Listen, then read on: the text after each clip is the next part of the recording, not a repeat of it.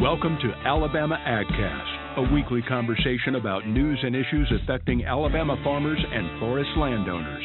Alabama AgCast is produced by the Alabama Farmers Federation. Thanks for tuning in again for another episode of Alabama AgCast. I'm Hunter McBrayer, Executive Director of the Alabama Fruit and Vegetable Growers Association and Commodity Division Director for the Greenhouse Nursery Sod and Bee and Honey Divisions for the Alabama Farmers Federation. I'm very excited to have our guest on today, Miss Taylor Hatchett of Boozer Farms.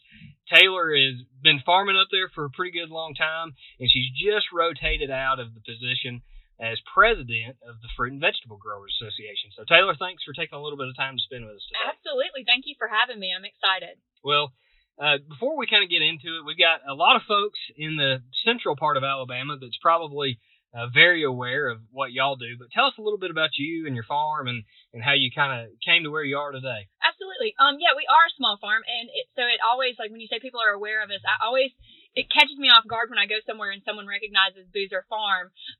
We are a family-run farm, but it kind of started in reverse. So instead of growing up on a farm that I, now run, I actually started a farm, and my dad was able to retire from his career and join me at the farm, and then also my mother.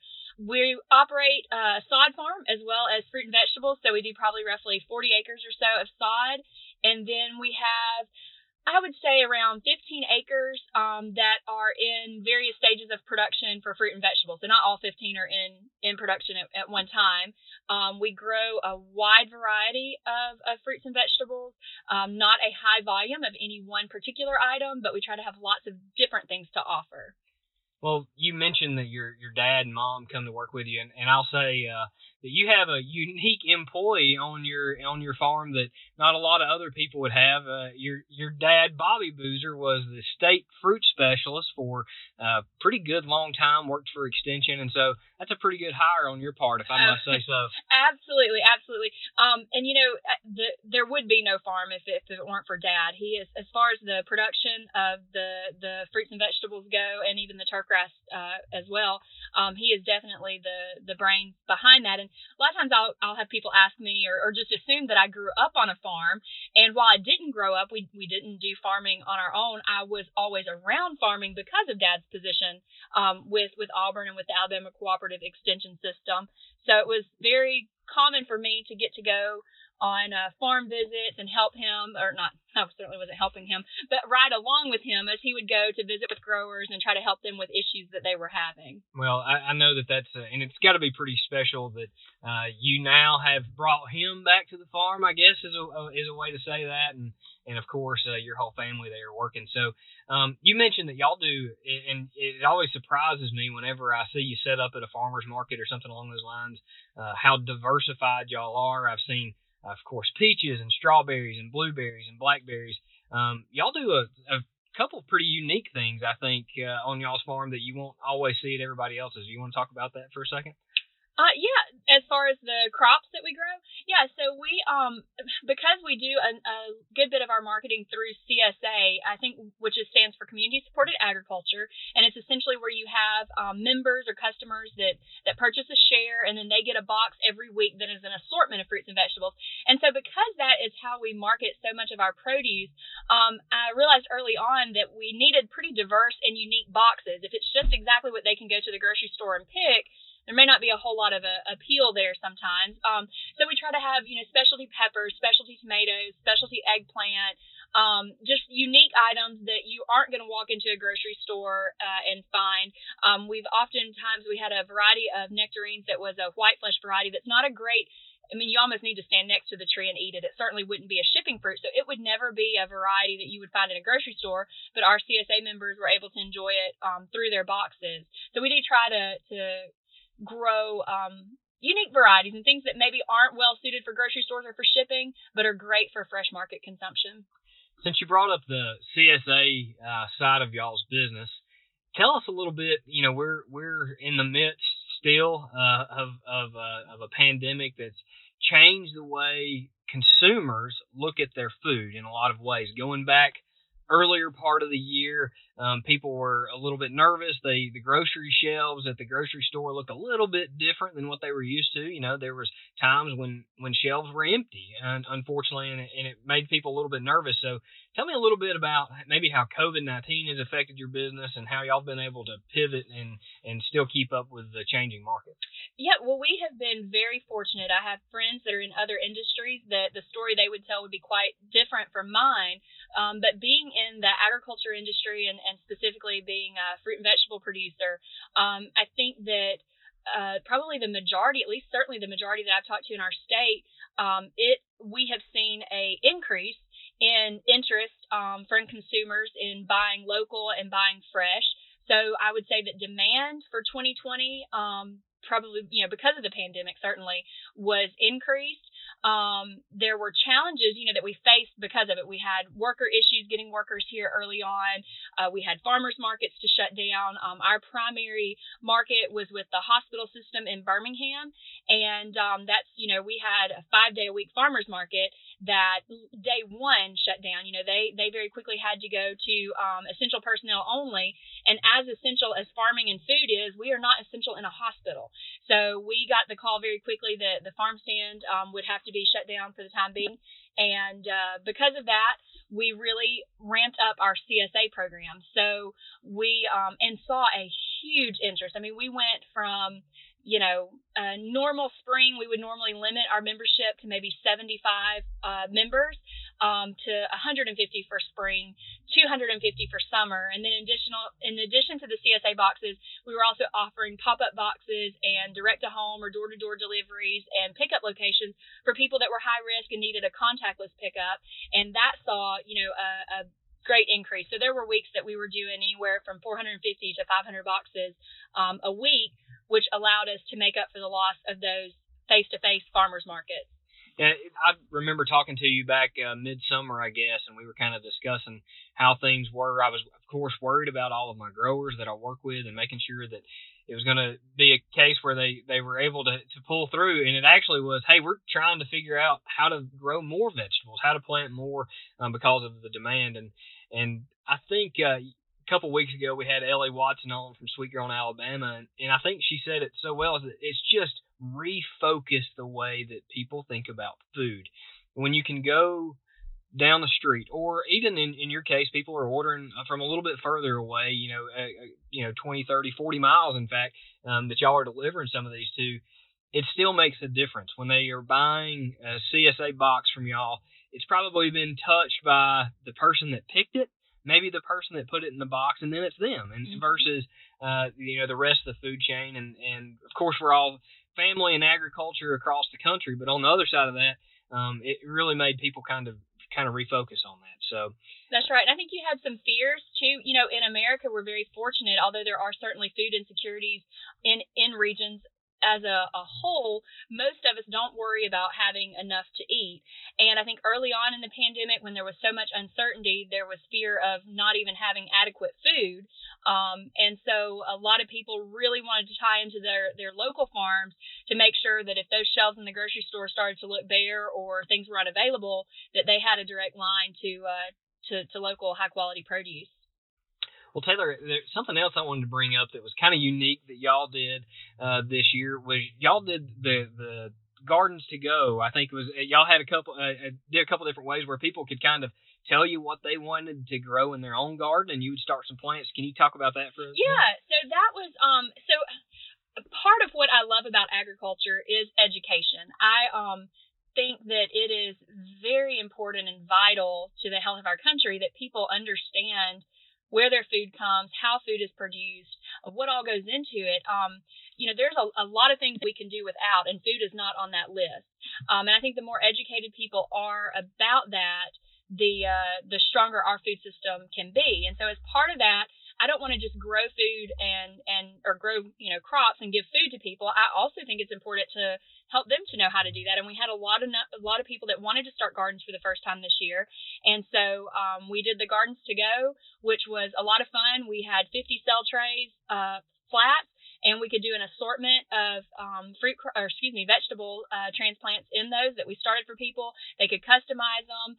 We knew the best varieties of certain things that they needed to plant, and then we're able to provide instructions on the prep, the planting, and then the care and maintenance and harvesting of that crop. So that was a lot of fun and something that we're looking forward to repeating again in 2021. Yeah, I think that was probably one of the more unique ideas from any farm that I heard. And it's almost counterintuitive as to what a lot of people would think. You think, well, I want to grow more vegetables. As more people are wanting to buy it or whatever else, I want to fill that gap. Most people that are in agriculture are not thinking, I want people to start growing their own food too.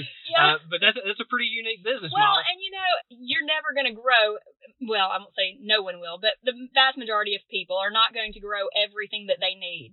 But they can take the 10 tomatoes that they produce off of their plant in a season and combine it with where they now want to come and get their tomatoes and have what they need. So I don't think that you hurt yourself at all in your business. I think the more people that, if anything, you probably end up with customers who have a lot greater appreciation of how that basket of tomatoes came to be once they've tried their hand at it themselves. Well, I think that's like I said, I think that was one of the more unique things, and I think that it's almost a positive feedback, right? You sell them something, you help them along the way, establish that relationship, and that's what agriculture. So we had people that would take pictures of what they harvested, and one sent it to me, and she said, your grandchildren are doing so great, and it was little squash that she had harvested off of her plant. So they really had a lot of fun with that. It was a great way to involve the entire family in producing food. Well, I like I said, it great idea, and I was excited to see the way that worked for y'all. So I mentioned earlier you're moving into the past president position for the Fruit and Vegetable Growers Association, which is an affiliated association of the Alabama Farmers Federation. What did, over your 2-year tenure, of course we had some ups and downs in the way that we were able to do business.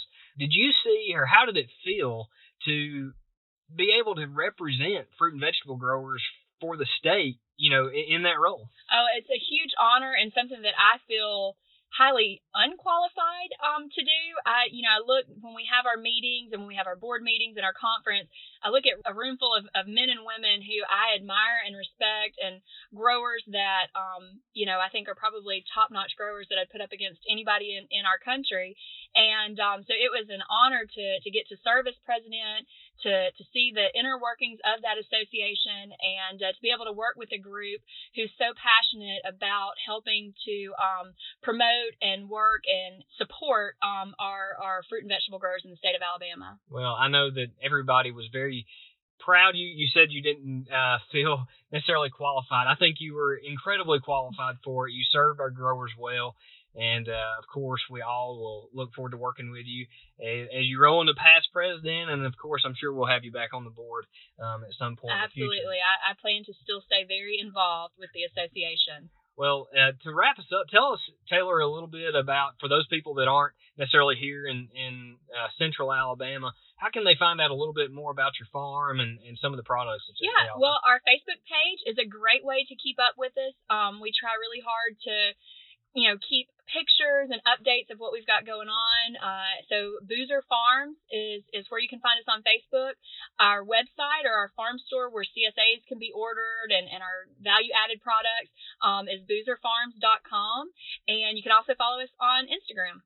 Well, Taylor, thanks again for taking a little bit of time with us today. I know it's, a lot of people think that vegetable and fruit and vegetable industry kind of runs the same schedule as a summer garden, and that is far from the case. And so thanks for taking a little bit of time away from the farm to talk to us about some things. Absolutely. Thank you so much for having me. Well, that'll do it for today. Again, I'm Hunter McBrayer, Alabama AgCast. We've had Taylor Hatchett on today with us. And until next time, thank you. It's never a dull day on the farm, especially when your day starts before the sun comes up. We're Alabama Ag Credit, and while some don't get it, we do. As the local experts in rural real estate financing, we've helped farmers finance everything from homes and land to tractors and crops. Because sometimes your natural resources need financial resources. And now, your weekly AgCast wrap-up. Hello, this is Brian Harden with the Alabama Farmers Federation, Director of Governmental and Agricultural Programs. As the Alabama Farmers Federation wraps up 2020, we are looking forward to our centennial year in 2021. Next month marks 100 years since farmers gathered in Auburn on a January day in 1921 to organize what is now the Alabama Farmers Federation. To commemorate the centennial, the Federation kicked off a year-long celebration at our annual meeting earlier this month. Throughout 2021, the Federation will honor the past as it prepares for the future. Centennial activities are being planned for events including the Commodity Organization Conference, Young Farmers Conference, Women's Leadership Conference, Alabama Farm and Land Expo, and our annual meeting. In addition, the Federation and its economic development partners expect to break ground on the Alabama Farm Center at Alpha Centennial Park in Chilton County. The 500-acre complex will be home to arenas and multi-use spaces for hosting state, regional, and national events, including livestock exhibitions, trade shows, and entertainment. During the year, Federation members will enjoy special features about the Federation's heritage in their Neighbors magazine. Each month, the people, programs, and past accomplishments which have defined the Federation's first 100 years will be highlighted.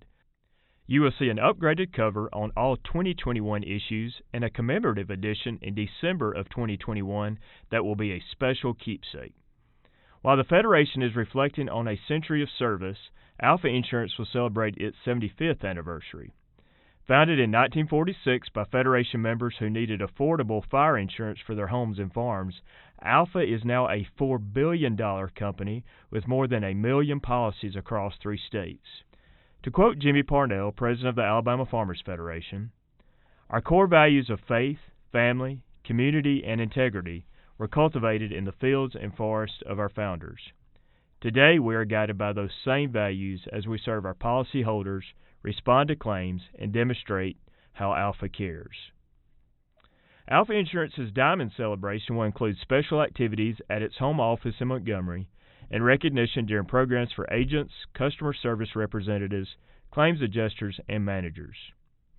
Follow the Alabama Farmers Federation and Alpha Insurance on social media for details about the anniversary observances. If you are not a member of your county Farmers Federation, 2021 is a great time to join us as we enter an exciting new century of service and advocacy for farmers. To learn how to become a member, visit alphafarmers.org. Thank you. Alabama AgCast is sponsored by our friends at Alabama Ag Credit. Give them a call for all your farm and land financing needs. For more information about today's conversation, check out the show notes or visit alphafarmers.org/agcast. Be sure to follow Alabama Farmers Federation on Facebook, Twitter, and Instagram. Tune in next week for another timely conversation from Alabama AgCast.